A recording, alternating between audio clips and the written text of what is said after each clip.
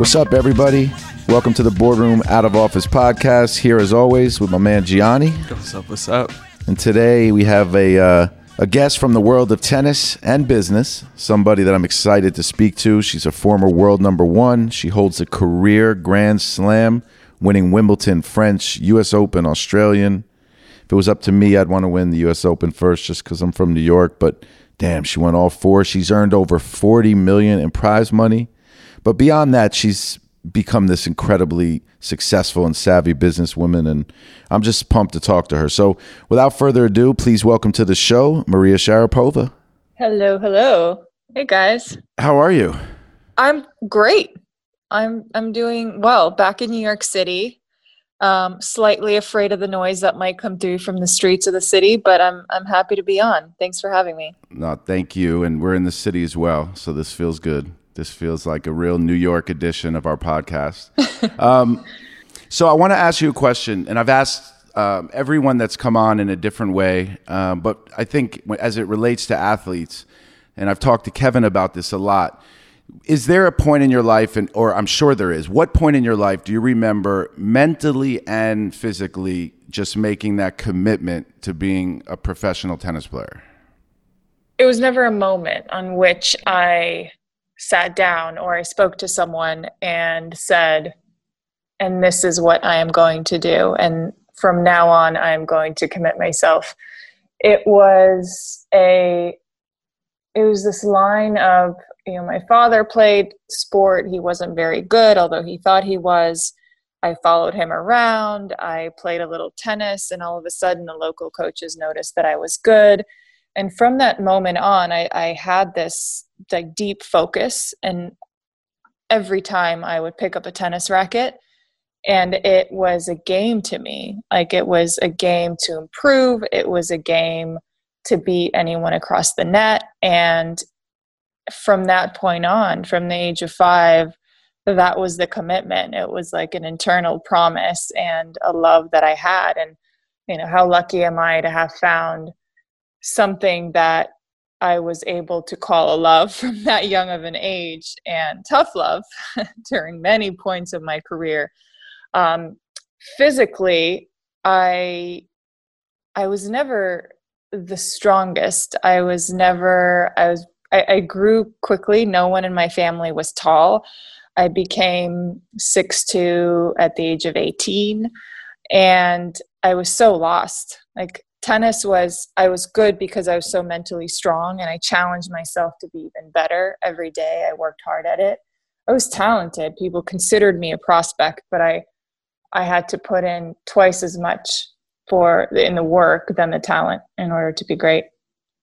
So, but I'd say the moment I really committed to physicality was when I started getting injured, because otherwise it was when you're young, it all comes so naturally. And you just keep doing it. You wake up, you have a tough match, you wake up the next morning and you feel fine, you're not sore. You get in your early 20s, late 20s, and things shift, the body changes.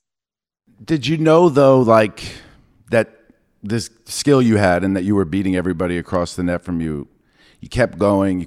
I assume you just were so laser focused that you just competed with who was in front of you next.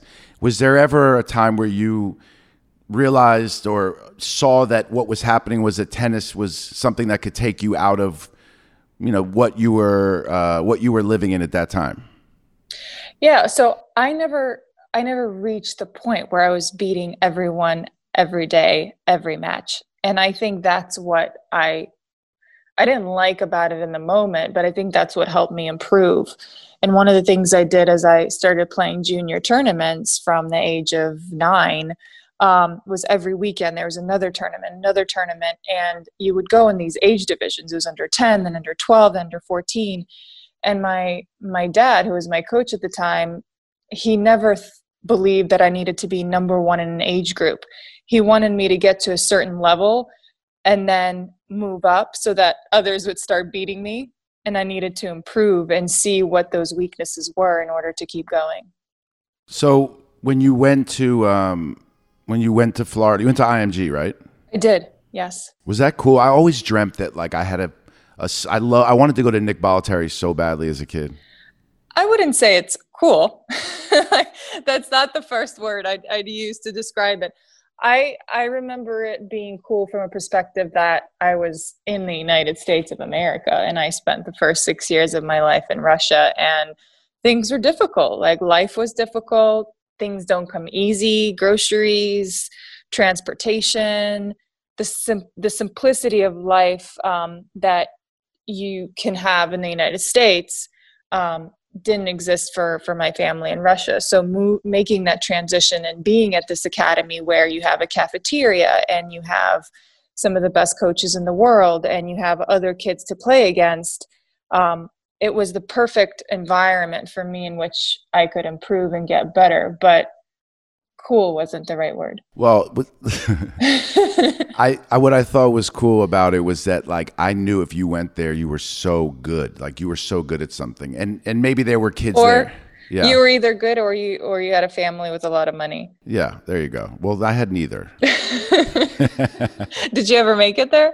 No, I never made it there. I've been to IMG in moving on in my life. I went there with athletes I was working with. It's incredible. It's exactly what I thought it would look like. But I'm sure the experience was really grueling. But did you feel that pressure when you got there, or was it nothing compared to what, like you said, the environment back home was?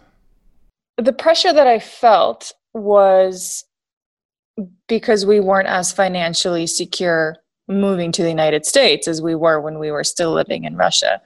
You know, $1 in Russia gets you a little more than $1 does in the United States, especially, in the early 90s. So I felt that because I could sense that, my dad was doing strange jobs and golf course work and construction and supermarket stuff in order to, make sure that we weren't on a flight back in a few weeks. So I found that challenging. But it was never established that I had to be the provider for that. And I think that's what gave me the freedom to continue and to make mistakes and to lose and to not feel the pressure of consistently having to prove to someone something. And, the main gift that my parents gave me from a young age was they never established what success looked like. I didn't watch much TV. I didn't watch many of the championship matches. I didn't have many idols growing up, most likely because I didn't really watch them. And they never said you have to be a Wimbledon champion. If you want to continue the sport, this is what success should look like or will look like. I determined what my success looked like. I had dreams and goals. And of course, I knew of the US Open. I knew that if you were put on a schedule at the US Open at 7:30 p.m., that there was something on the line. Like, I knew I wanted to be there, but mentally the trophies were never put in front of me. And I think that was, looking back, that was a really nice gift. It is. And I have two daughters that are 11 and 7, and I take them to play tennis on Saturday and Sunday, or at one point it was basketball. And it's not a commitment for me to do it. I enjoy doing it. It's my daughter's. But there's days where I'm like, oh, it's raining. I don't even know if she loves it. Like that kind of feeling. Whereas it's incredible that your dad moved with you, I read, right to the U.S. You said he's working all of these odd jobs or whatever they were to just make ends meet and make up the difference between what your new reality was financially, but also didn't put pressure on you. And when some parents do, when times are tough, I don't even necessarily think poorly of that. I think there's levels to it. But like, I know KD's mom was, if you want to be in the NBA, we got to get up in a very healthy way, I think. But your dad didn't even put pressure, just kind of gave you the platform and told you that if you don't put the work in, you won't get there, though. He provided the platform and the tools and the guidance and the road. And when we see the young phenoms of so many different sports, it's not easy to see them immediately. But I say, wow, that kid is so talented. They're so young. But I'm immediately afraid, not because of their talent and potential, but because of the roads, the incorrect guidance that they may receive 5-10 years down the line. And that's what scares me. Yeah, I mean, I think that Gianni and I were talking about this earlier. So basketball players come out of high school, and that's considered crazy, or not crazy, but it's considered rare, and it's a rare set of circumstances. But tennis, more than any sport, and maybe any business for that matter, if you're going to be an elite professional around 14, 15, 16, younger than any other sport, business, that's when you turn pro. So did you ever, when you're in the United States now, were you just like, were you exposed to things now and start thinking like, damn, I could do all this other stuff too in the US, or was just stayed focused? No, not at all. I had horse blinders on from a very young age, and I had a very clear understanding of what it would take. And I think that was because of being in that academy, which at the time I called the sausage factory, because it was so routine and everyone had a very similar process. There's a few groups that had individual practices and extra care and extra hours on the court and a different type of program. But ultimately, you were part of the same system in a factory. But I do think that it showed me the amount of work and the hours that I needed to put in, and otherwise I wouldn't be where I was. I don't know. It's interesting looking back at that time, because it's as if I didn't have other options. Like that was my only option. I didn't have other sports I was playing. I mean, I did a few boxing classes, and that was for my game, for my tennis. I did some gymnastics, and then I remember 6 months later, I stopped growing, and my parents were like, get her out of there. This is not. And everything, all those little bits and pieces of other sports were meant to make me a little stronger, a little more explosive, a little more mobile. So those were some of the things that I was lacking. I had great hand-eye coordination. I had this competitive spirit, relentlessness when I was competing. But the physicality wasn't a natural aspect of my game.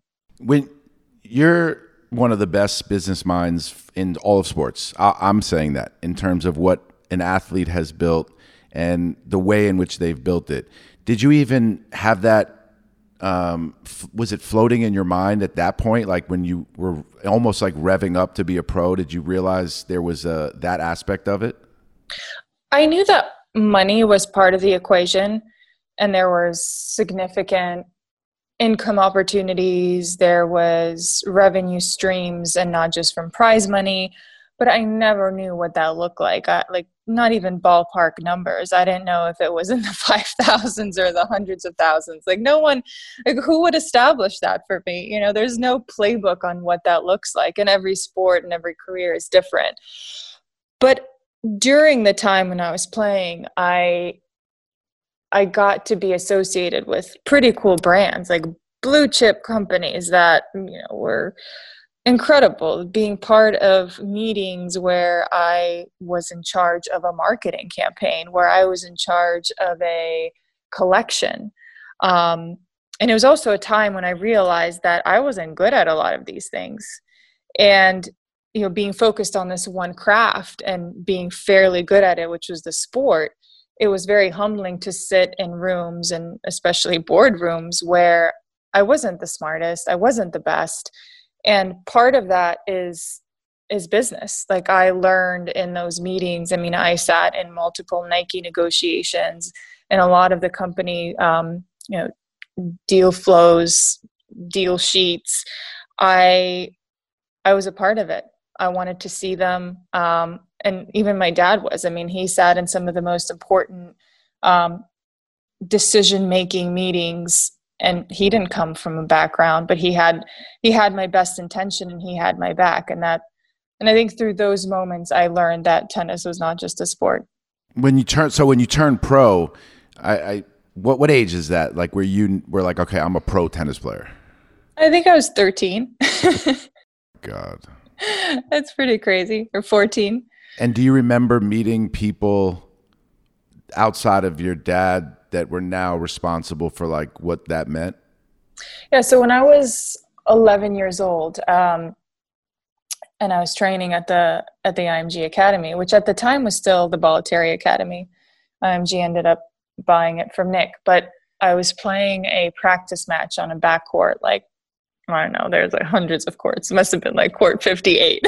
and and I remember this younger individual coming out and watch my entire practice match, which is rare. Like, no one has the time, the concentration for it, especially not an agent. You know, they're in, they're out, really quickly. And I remember this guy was there from the beginning to the end, and I shook hands with my opponent. I don't remember if I won or lost the match, but I remember exiting the court and I was talking to my dad about how I played, and Max Eisenbud was his name, and he came up to my father and me and said, "Hi, I'm Max. I'm a new agent at IMG." And from that day, he's been my manager till this day.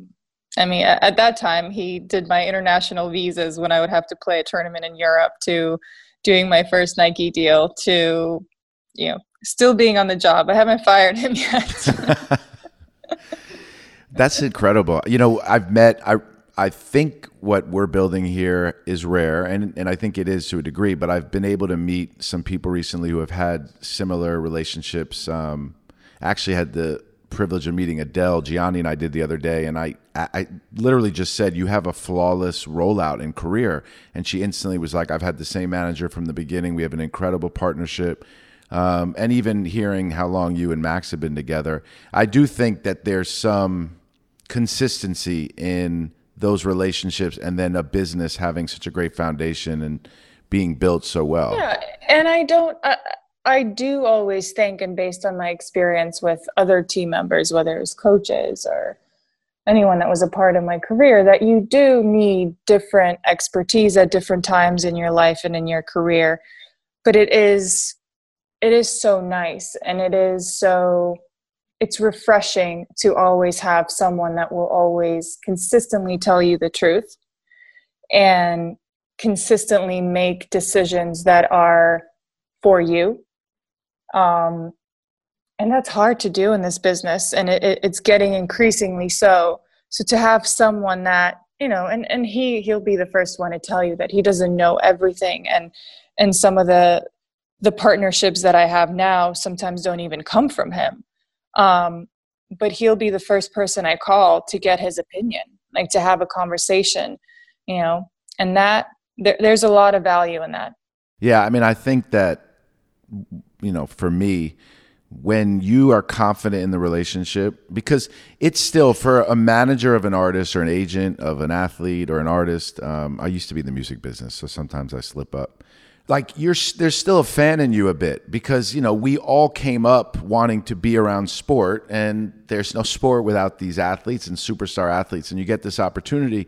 And that's where I think the unique partnerships happen, where you're confident enough in the relationship and the trust you have that you can say, all right, I don't know, or all right, and feel comfortable enough to have you tell Max that it wasn't a good idea, and for him to be comfortable with you having business come in from someone else and still be able to work with it. And, there's a lot of rare qualities that has to happen in that partnership, but it is a challenge, I know, when you work with an athlete.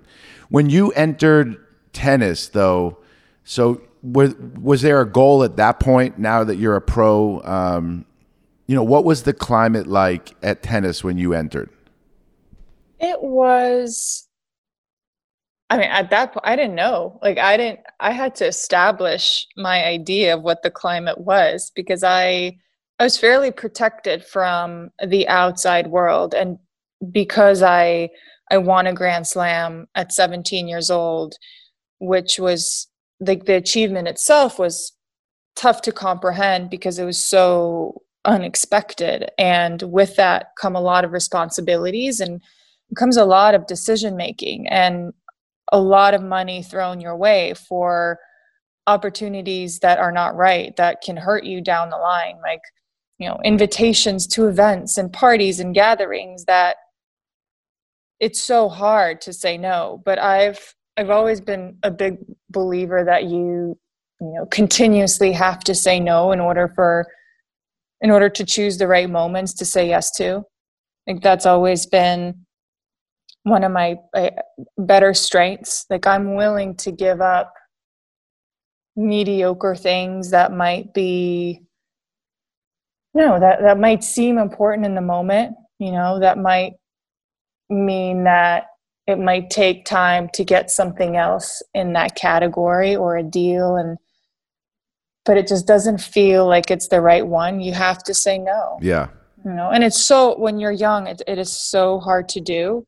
And that's why the people that are next to you are so crucial and so important. I mean, and it happens till this day. Like I was on the phone with Max yesterday, and there's a deal that came through and fairly lucrative, and I wasn't into it. And I called him and I said, I'm not into this. This is not a category I'm interested in.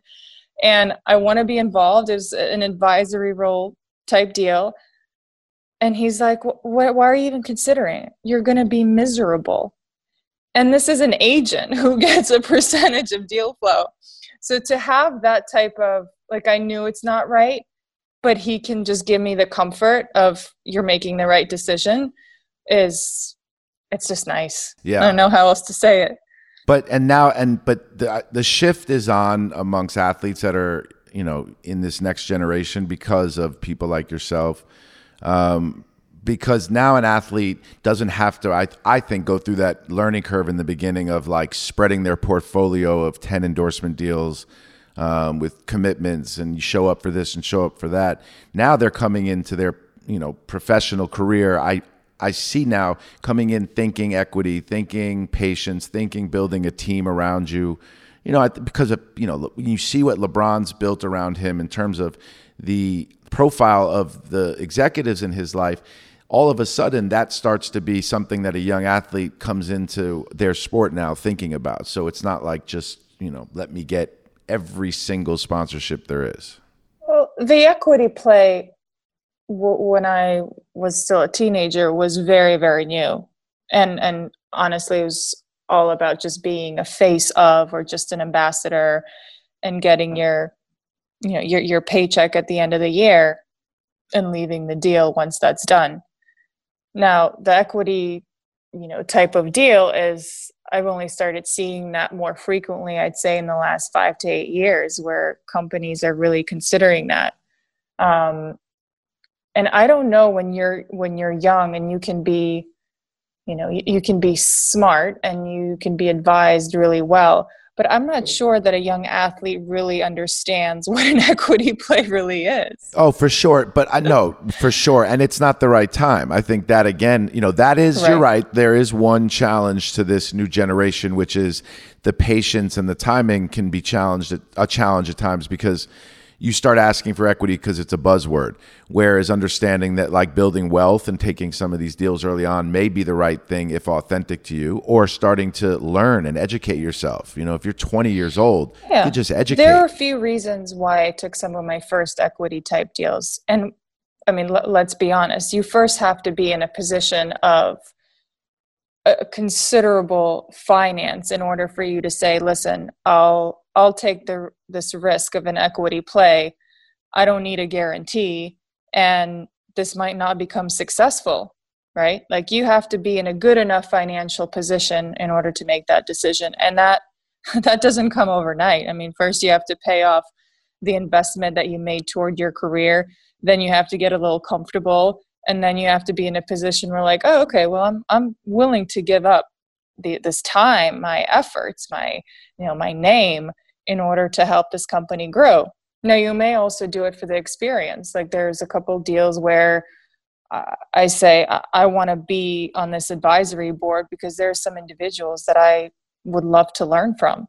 And sitting on these calls, I feel like they're bringing me value, and not necessarily the other way around, although I do think I'm contributing. But you do it. So you do it for different reasons, right? Like, ultimately, of course, do we all want to benefit from a successful company? Absolutely. But for a lot of these deals, I'm learning more, and I'm growing. I'm being curious. I'm challenging myself to be uncomfortable. I'm getting in rooms with people that are more knowledgeable in these fields, and I'm able to execute much better later down the line. I'm able to have a smarter thought process, to really know like the nitty gritty of the business and ask the right questions. And let me tell you, that doesn't come overnight. Did your business, was there like a big pickup in business after Wimbledon, the first Grand Slam? There was, but none of it was, a majority of it was an ambassador type deal. My first big Nike contract came after, winning Wimbledon. I had a contract with Motorola with the new flip phone, the Razr at the time. I was the cool. I remember I came to New York City right after that victory to do the whole press tour, which is also new to me. And Motorola gave me one of their first 20 phones that they gave to their executives. And I was sitting at, I don't know, some fancy sushi spot in the city. And this guy was like, "Who paid for your phone? Like, how did you get your phone?" I was like, "I swear I did not pay. No one." They just gave it to me. I wanted to say I just won Wimbledon. That's how I got it, Yeah. But I didn't. The flip phone was incredible, man. The design of the cell phones, the Razr, the flip phone, those were incredible. That was a fun time. Yeah. Was there, another reason why I think young athletes need to understand as they come in to being a professional, the patience aspect of it is understanding how to balance the reason why these opportunities are in front of you, and making sure like you finish your breakfast first, right? Handle what you have to handle on the court. Was that tough for you? Yeah, that's a tough one. Maria, I want to ask you, earlier in your career, is there a tennis player that's kind of guiding you along, or someone you're looking up to, like helping you with your decision making or anything like that? There really wasn't. And it is, as I look back, it's surprising because I was training at an academy that had a lot of players come through, but I was so intimidated by everyone. There was Marcelo Rios, who was incredibly talented, and Mary Pierce, and Andre Agassi. But I would be that like little kid amongst hundreds of them watching them practice, and I just find myself in awe of their ability and their talent and how they see the ball and their positioning on the court, and just like this focus. Is this endless focus that they had for 2 hours on the court, like no breaks, ball after ball after ball. Like that was my inspiration, seeing all those athletes come through the academy, but not one mentor that really helped shape my path. Was there camaraderie in general on the women's tour, or is there today? Was there when you entered? It was harder for me to achieve. That's for sure, because I became successful so quick, and I didn't know many people, not many people knew me. I went through, usually there's a stage of, your competitors are scouting you, are understanding your game. And it's not that I came out of nowhere, but in 18 months, I went from being probably just under 100 in the world to being top 10 in the world. And there was someone that, maybe we could be friends with this girl, and see her grow up to, whoa, she's taking our spot. Like she's there, like she's passing us. So it's tough to establish that for me. And I always considered like the courts and the site and the locker room, that was my playing field, right? That was my office. And when I entered those courts and I entered that arena, like I was there to do a job. Like I had a team and I had my coach and I had guidance, and my mission was to win. And so until I left the courts, like I was again, horse blinders, like very focused on my mission, very focused on my attitude. I always focused on the things that I could control, like, the first ball, my mentality, how positive or negative I was, like all those little moments that I felt I had control over, like that was up to me. And that's the business that I wanted to take care of.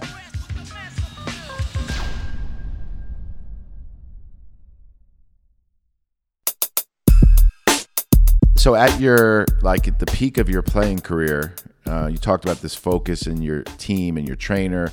What was a day like? Like, what was your routine and schedule? I mean, the best part of the day was the morning. I loved waking up and knowing, like you spoke briefly about balance. And to me, I had the perfect balance when I would wake up and I would put on my sports gear and I would put on my outfit to go out on the court. And the second I'd put that on, it would feel official. Like it was like out of my pajamas, straight into my, my tennis shirt, my shorts or my skirt. Like I actually, when I was younger, I always practice in an outfit that I would play a match in. Like I couldn't understand why other girls would practice in shorts. I was like, but wait, we compete in a dress, like we compete in a skirt. So I would always practice in the gear that I would compete in. I didn't do that later down the line because that looks slightly odd. But that was my approach. Like I wanted to practice like I would play, and I wanted to imitate the good and the bad. Like even visualization to me, like before a match, I wouldn't only think about knocking my opponent off the court. I wouldn't only think about power. I wouldn't only think about, hitting the spots on the court. I'd also visualize the mistakes that I could potentially be making so that they wouldn't come as a surprise to me in the moment. But the mornings were my favorite. Like I would wake up, I'd have the right breakfast. Everything was around my training. And once I got together with my team, we'd usually, spend the first few minutes, small talk. What'd you watch last night? What'd you eat last night? Once you get past the small talk, you get back to business and you discuss like what's working, what's not working, what's the game plan for the day. And it was very precise. And I loved that. I needed to have a plan. I didn't want to be in the moment and question a plan. I like to be prepared for what was going to happen. And part of that was also being prepared to pivot. Like things didn't always go according to plan. You might have to finish practice early or just mentally, physically not in it. You hurt something, you pull something. But usually I like to have a very clear path of what I wanted to achieve that day. And sometimes those achievements would happen in the middle of practice. I'd say, like the things I miss about the sport now, being away from it, are the moments where I'd sit with my father on the bench in the middle of practice and you'd have an extended water break, and not just because you feel like you need a few extra minutes, but because you're in the zone, like you're in the middle of this practice and nothing else in life matters. Like in that moment, it's like your roots, like my dad would be next to me and this, my water bottle for sanity and just memories that would just come piling in. And you'd speak about experiences and you think of a match. Wow. Do you remember when I did that? Do you remember how I felt, how I moved? And I always found out of those conversations, I actually learned so much more than sometimes the practices themselves. So I miss that. But those morning practices were my favorite because I'd be one of the first few out there on the courts, and I'd when I was home, I'd practice at a country club, and I'd be up before all the doubles players were playing, and I'd be on that court, and the dew would make the line slippery, and I didn't care because I needed to get my hours in. I'd come home, I'd do all the recovery stuff, and I'd come home and I'd take a nap. But naps were also a favorite part of the day. It was just part of my recovery from a young age. I knew that without them, I just couldn't get through the rest of the day. Then you'd have a physical, like the afternoons for me were more of the gym, the track, all the footwork exercises, and then some stretching at the end of the day. So it was a pretty packed day. It's packed, and it's amazing to hear you reflect on it, because that's the journey. All those like behind the scenes, the people that are never going to get the spotlight, but that were really part of it. Like when you're watching it on TV, people like glamorize, you know, the storylines and the narratives of like these moments, but the people that were in it with you every day in that journey, those are all your memories, and that's like where all the emotion, I'm sure, like comes from. Were the injuries? How early did you start having injuries in your career? So I had one really bad injury in my shoulder, and that was partially due to the fact that I was so loose jointed. So my arm on my service motion would go back so far, which actually gave my serve so much fluidity and so much power, but in the end hurt me because it started scratching on the surface of my tendons. So I knew I had a problem. I won my third Grand Slam a few weeks after. Something wasn't right. Got misinformed on a few of my first exams. Kept playing with it. Continued to know that something just wasn't right. Ended up seeing, a doctor in New York, getting operated on, and then being part of this rehab process, which was incredibly daunting. Like with no guarantees in sight, with no real understanding if I'd ever come back on the court, let alone the level that I had just won my third Grand Slam with. So that was the first time where I was like, wow, you feel so invincible when you do something so consistently and regularly, and then all of a sudden it's taken away from you. And then I actually continued playing. I had to change a lot of things with my serve, which was a real struggle because it went from being a strength of mine to a weakness, to getting it, back little by little, but never at the speed that it once was. Won 2 more Grand Slams at the French Open, and then again started tearing that tendon that started causing a lot of pain in the last 2 years, which was, that was the time when I realized that I was spending more time on my body, more time on my recovery than doing what I loved, which was competing. Was it during that time, do you think that you really, like, did you during that time lock in on business a bit more, or start to like think a bit more about after tennis and some perspective on it? Yeah, I think those moments definitely open up a can of perspective and what you've reached and what you've accomplished and what you want to do with that accomplishment, and whether that's in the way that you're in your growth and your confidence and how financially secure you are. That was the time where I felt like, okay, well, I've been part of a few brands. I was never making the final decisions at the end of the day. I was a small piece of it, an important piece of it, but never the ultimate decision maker. And I think my competitive spirit wanted a little bit more in business. That's when I'd say I became what they call an entrepreneur. I founded a candy brand. That was when the first idea came to my mind that I wanted to just capture. I wanted to fund. I wanted to be the decision maker. I wanted to be the creator, the creative. I wanted to form my own team. And that's where it kind of started. That's where the business juices started flowing. So the candy business is so cool to me. I think it's an incredible business in general. There's like 2 big ones in New York as well. Like in the city, I've seen it a bit, and then I've heard about yours forever. Tell me how you put that in place. Like, I love the idea of starting a brand and seeing it come to fruition, have it be like every bit of your DNA, which I think you did so well with that brand, beyond just the name. How did you put that in place, and what was the game plan?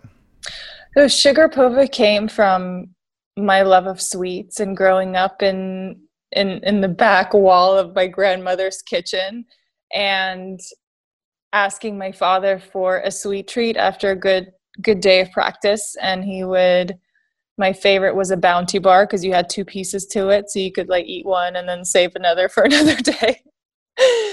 And when I moved to the United States, I saw this selection of gummies and like sour worms, and I was like, well, I don't know where this type of candy came from, but that doesn't exist back home. And I started doing market research on branding, on packaging. I would just run up and down of aisles in all like retail stores all around the country, all around the world. And one thing I noticed was how badly designed they all were, especially in the gummy world. Like it was a package that you'd buy for 98 cents and you'd tear up and you'd eat on your way to the car. Like now I wanted to create something that I could take back to my friends, that I could gift, and that I could indulge in myself. So that was the basis of it. And what is the business today? What's the scope of it? The candy business. Yeah, so we are found in retail stores around the world. We're in Michael's, at Dick's, and Hudson News. We are and we have a chocolate bar at Dollar General. We are also a direct-to-consumer brand online. And we continue to carry gummies, which are made with natural ingredients now. We pivoted that in the last couple of years, which was an interesting pivot, because that's where the world, and as the consumer is becoming more knowledgeable, so should brands and so should founders. And resources were becoming more available at the price points that we were looking for. So that was a fun journey. It took 2 years to go from artificial flavors and colors to all natural gummies. We also have chocolate bars and truffles and chocolate covered gummies, which are my favorite.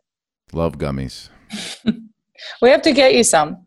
Can't believe you don't have any as we're doing this interview. No, I was actually going to say this. I didn't want to overstep, but I was going to ask if we could stock our cabinets in our new office with candy. That would be sick. Done deal. And there's no one really here because it's voluntary for everyone right now to come in, understandably. But Gianni and I are in every day, so we'll be indulging. You can have it all. We can have it all. When you hit a low point in your career, and I'll just put it like that, and I don't even know if it was a low point, but I am making that assumption. Where were you in? Like, where was your head at that point? Because you now were building this business. You started your business a bunch of years before, I assume, the suspension, right? So where were you? Were you worried about business at all? Were you focused on tennis? What was your mind like at that point?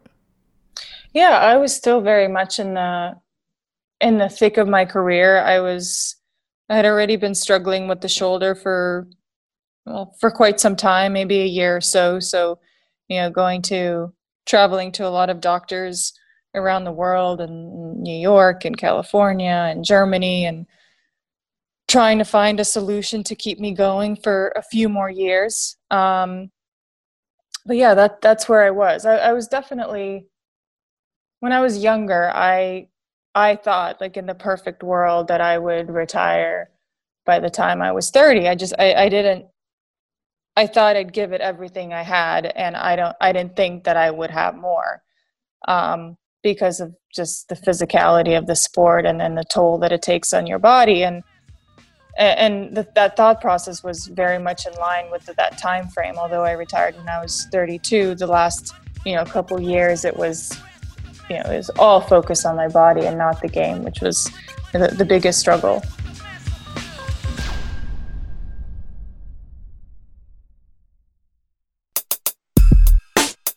When you retired, mentally, were you done too playing, or were you pissed that you just physically couldn't do it anymore? It's funny. I haven't yet felt the emotion of pissed, which I don't know if it's funny, but maybe that makes it right. I was sad for a few reasons. One being that I had just started working with a team in Italy that I just loved. Like, I loved my coach. I loved the entire team that was behind it. And I really wanted to succeed with them.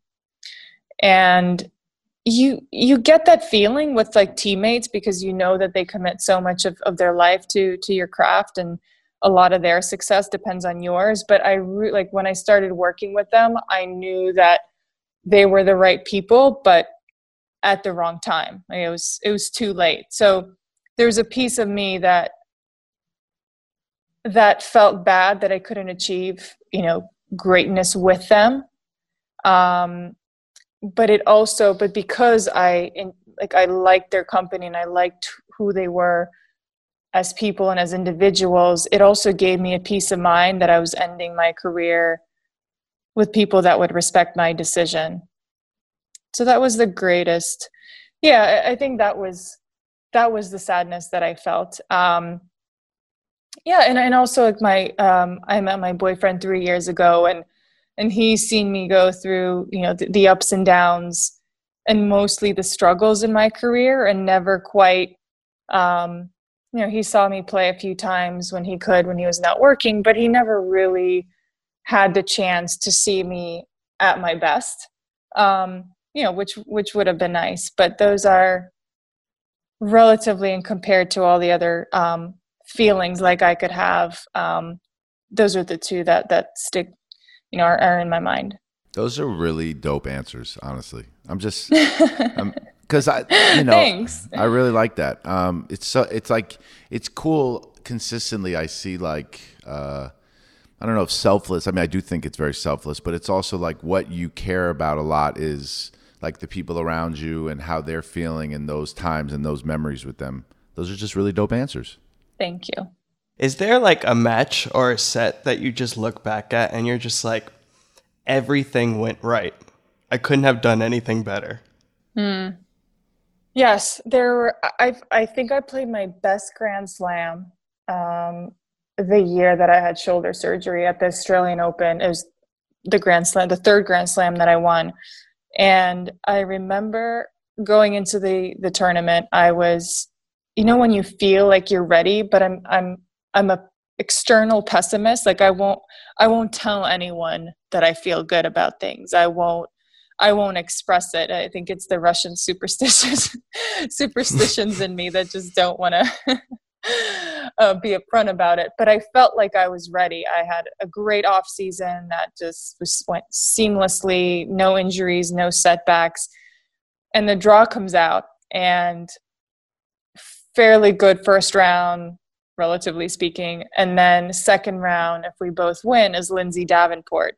And she's like, when you're playing Lindsay Davenport on a good day, you're going to be out. So the reason we faced each other in the second round was because she was out for a while, was injured, wasn't seeded, and happened to be the second round opponent. And I don't even remember who my first round opponent was, because I was so focused on that every minute since the draw had come out, I was visualizing this match against Lindsay Davenport, second round. And I knew that everyone knew that this match was the one that they'll be watching. It was a night match. And I did everything I needed to do to win. I remember I took a nap because it was a 7 or 7:30 evening match. And usually in those days I do a little, warm up in the gym, like noon, have a little lunch, take a little nap. And I remember waking up from that nap and I was like, it's game time. Like I hadn't won the match, but mentally I had won it already. What's the match that got away? Like, is there one that keeps you up at night? There's a match, I always reference it, but I think it was a really strong learning experience. Was just before that Australian Open. I was in the final of the championships, which is the last tournament of the year, top 8 performers of the year play this round robin format, and I lost to Justine Henin, who was a really tricky player, an opponent for me. Her game, she just exposed all my weaknesses. She got an extra ball back. She just had this great one-handed backhand. She was low to the ground. It was tough. And I think it was a 3.5 hour match. And I don't know if the match was in my hands and in my racket, but I remember being incredibly upset about it. And I was crying after the match. And I remember her and her team celebrating with champagne, and that vision it's still there. Like I still have it clearly in my mind. But I took that moment. handled that really well, because then after beating Lindsay in that Australian Open in the second round, I played Justine again in the quarterfinals, and I won in 2 sets. So I did a good job in transitioning that loss and that bad memory into a good one. So back to today, beyond Sugarpova, what's in the business portfolio? A few things. That's it's a long, a quick question. It might be a long answer. Yeah, look, retirement. The world looked different in February than it does today, and what I envisioned retirement to be in the first 7 months has certainly played out differently, and the world is facing something beyond anyone's vision. And the way that I look at it is I had a chance and have a chance to spend real quality time and really reintroduce myself to the family life, which is like, I was not exposed to that for a long time. And it has been, I don't know when I'll ever do that again, when I will be able to have my parents, my boyfriend sit at a dinner table for 3 months in a row and talk about life and experiences and what we're all about to face, no matter how good we feel about it, and no matter how, like, we're all affected in some shape or form. And I think that's what's been so unique about these last few months is we've all had to handle things so differently mentally at different times, and we've all needed support. And so to have had that in at a dinner table was really significant.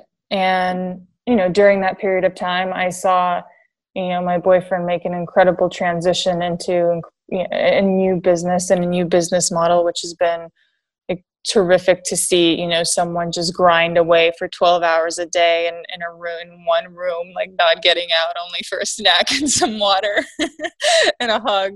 And I've loved this period of learning, of curiosity, of introductions, and they're strange because they're all virtual, and I'm someone that I like to spend time with people, like to understand the person is so much more important than the actual business. Because when the business fails, but you have a strong person and you have a strong team, that's going to get you so much further. Like, it might not bring you the immediate dollars and the immediate success, but you'll always, with great founders, you'll smart founders, pragmatic founders, you'll always find a way to reposition and pivot. And that's what's been really tough for me, is to gauge someone's real vulnerable personality.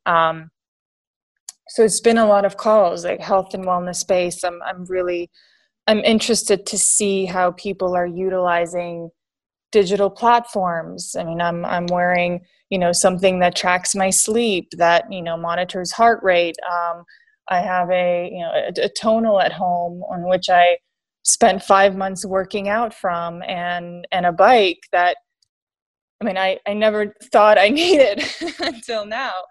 So I'm also introducing myself to so many different concepts, and I'm seeing where I can bring value and where I want to bring value. Because this idea of management of time, when you're done with this one thing that you've committed to for so many years, it's a tricky thing to figure out, because you feel like you have so much time, so you want to be involved in it all. But then at the end of the day, you're like, well, I actually didn't. There's someone else that could have taking care of that for me. I didn't need to, sit through an hour of a call and not have much to say. Like, that wasn't very informative. So it's really been this management of time, and also just having a clear head. I want to learn and I want to continue to grow, but you can't do that when you're constantly on the go and you're constantly doing things. You need to step back and give yourself a little bit of time. So it's been an interesting process of finding what that balance really looks like. Yeah, I couldn't agree with you more. First, on the first part, in terms of family, for me as well, it was a rarity. I got to have dinner with my wife and my kids every night, and those moments we would never have gotten. It was obviously in the backdrop of this tumultuous world we're in. But from a business perspective, I did think it separated people that were able to really focus in on what it is that they wanted, had a different level of commitment and vision, because you needed to use that because you were going Zoom after Zoom after Zoom. It was so easy to step out. But if you took advantage of the dead time that you cut out, the wasted small talk, the travel, the thinking you have to be somewhere, that like feeling of FOMO. Exactly. And without it, you just cut to like, let's have a conversation and create, but the personal side is lost. Yeah. And also when you meet in person, you do feel like you can share more and you can be a bit more, I don't know if the right word is vulnerable, but you can show some crappier emotion than on Zoom, than maybe virtually. That's been really, that transition has been tough. I mean, I invested in Supergoop, must be 8 years ago now. And, they hired a president 4 years ago, and we just met yesterday for the first time in, it might be a year now. And it's just a different, it's an hour catch up, but the validation that you get, the real thought process that you get in that hour, I'm not sure we could have accomplished in a few virtual calls. So I did feel coming off of that I'm beginning to miss those connections with people that I've formed, strong working relationships with. Yeah. Well, yeah, exactly. And then it's like a reset now. So who you let back in and what you allow yourself to do is now we have no excuse. Like if someone says, I can't stop traveling or I can't stop working, you sound crazy because you can balance your life now. People respect it. People expect it.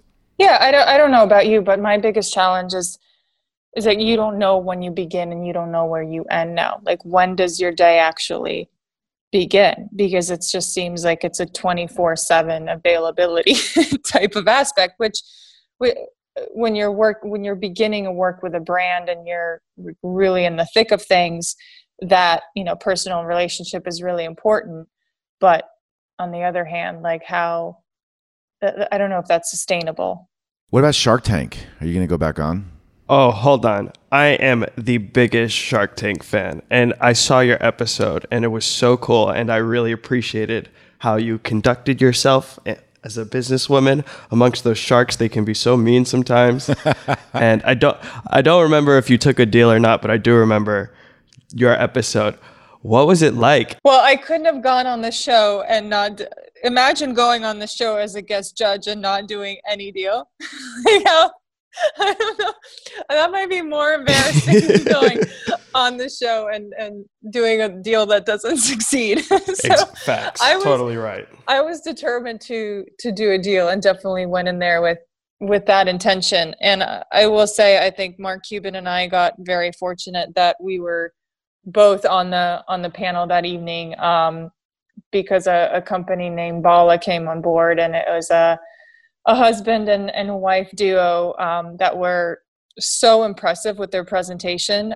It's essentially their first product that was on the show were the Bala bangles, and they're these hand and wrist, ankle and wrist weights that they recreated, which are known to be the old school and no one really wants to wear them anymore. And they designed them so beautifully, just aesthetically chic. And I was like, this is an item that, now that we have all these home gyms, like I don't want to put in my closet. Like I have them laid out as like jewelry staples on my dining table because they're so cool.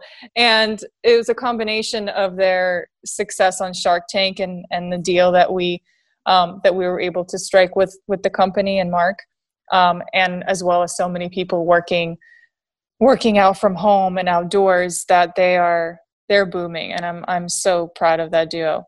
I do remember that, actually. I have a friend that has those.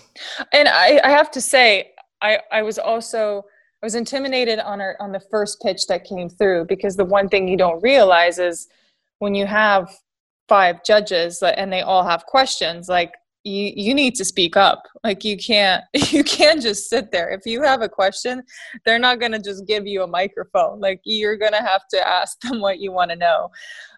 So I was slightly intimidated in the first one, but then I think I just raised my voice and, and that was it. What's your, like, how do you balance what deals you're willing to kind of be public facing with and what deals you want to just act as like a strategic investor from the background? Because we also have to make decisions as we invest in startups and in VC deals where it's appropriate and where you just have the bandwidth. Exactly. I think a couple of things. It all depends on which stage the company's at and what they're looking for. I mean, a company might just need financial assets and has a clear direction and a path, and you don't need to be actively marketing it. But it's something that you just want to be a part of and you want to put money in. Most of the time, it is finding a way to either raise their profile, connect them to the right partners, to the right advisors. I mean, I guess a recent example of that is Therabody, a brand, a percussive therapy brand that is so strong and solid in the United States and currently expanding into Europe and China. And I am helping with that growth. So I'm on the calls with retailers, with really strong potential partners in all those regions, trying to find the right strategic partner to go out to market in China. So it's a balance of what can you bring at certain times, like what I can help with today might look different in a year or two time, depending on where the company sits. We invested in Therabody also. And I know that you also went into Master and Dynamic, which I love. Yes. We have to send you, I have to stock your shelves. Yes, you do. That's one of my favorite brands. That is incredible. We'll have to send you whatever you want. Are you wearing a Whoop on your wrist? I am. Did you invest in that company? I did not, but I know that they're currently raising $100 million. They are. Did you invest in the round? We did, and we invested earlier on too, in the beginning with Will. Great dude. So you're topping up. Yeah. Okay, I like it. And we should figure out something to do together one day. Well, you know where to reach me. The Zoom calls. Zoom. You'll be right here. Do you still play tennis? I have not in a while because of my shoulder. I need to do something about it, but I just haven't. About my shoulder that I just haven't had the time for. And I wanted to give my body a break. And I don't know, like when you know the level you can be at, like I don't know if the ego in me. I hear you. Can we play? You know what would be so cool if you and I played in a pro-am together? Because I'm playing all the time now. Oh, I'd actually enjoy that. It's funny because tennis is such an individual sport, but there was like a huge part of me that wanted to play in a team sport. It's such a strange because everyone always considered me this like tough individual sport player. But actually, when I would play a few team competitions, and very rarely I would leave that week or that weekend and I'd be like, wow, I had the best time. So please invite me in. Good. I never understand why doubles isn't more popular. I think it's so fun to watch. Maybe not when I'm playing, but I am the worst doubles player. Are you? All right. Well, I'll help you. I'll cover you at the net. I guess I just said it, right? On a podcast. Yeah, you're in. I've got one more question. Of course you do. Do you have a favorite tennis player right now? Ooh, right now. I still like Johnny Mac. You're pleading the fifth to answer Johnny Mac. Then. No, there's so many. Okay. I'm incredibly fond of Naomi, and I just love seeing how brave and how tough and talented she is. Nadal is one of a kind. Winning his 13th, can you believe it? 13th French Open. I always admired his tenacity, his just this endless fighting spirit, and talk about someone that's faced injuries. Like he was always someone that I looked up to when overcoming those injuries. So yeah, but I do, if I can, I just watch John McEnroe matches till this day. He's still so good. So good. Another dope answer. I love the way you played. My style, just as you prepare to play with me, my style is McEnroe-esque, just in terms of... Did you just compare yourself to John McEnroe? Style-wise, because the way I approach a net, just like my kind of like the way I have little spin sometimes in my forehand, like he had very little topspin at times. Flat, right? Well, we should leave it at that. Let's leave it at that. We'll let the audience do the rest. All right. Appreciate it. I will speak to you soon. Thank you so much. Thank you both.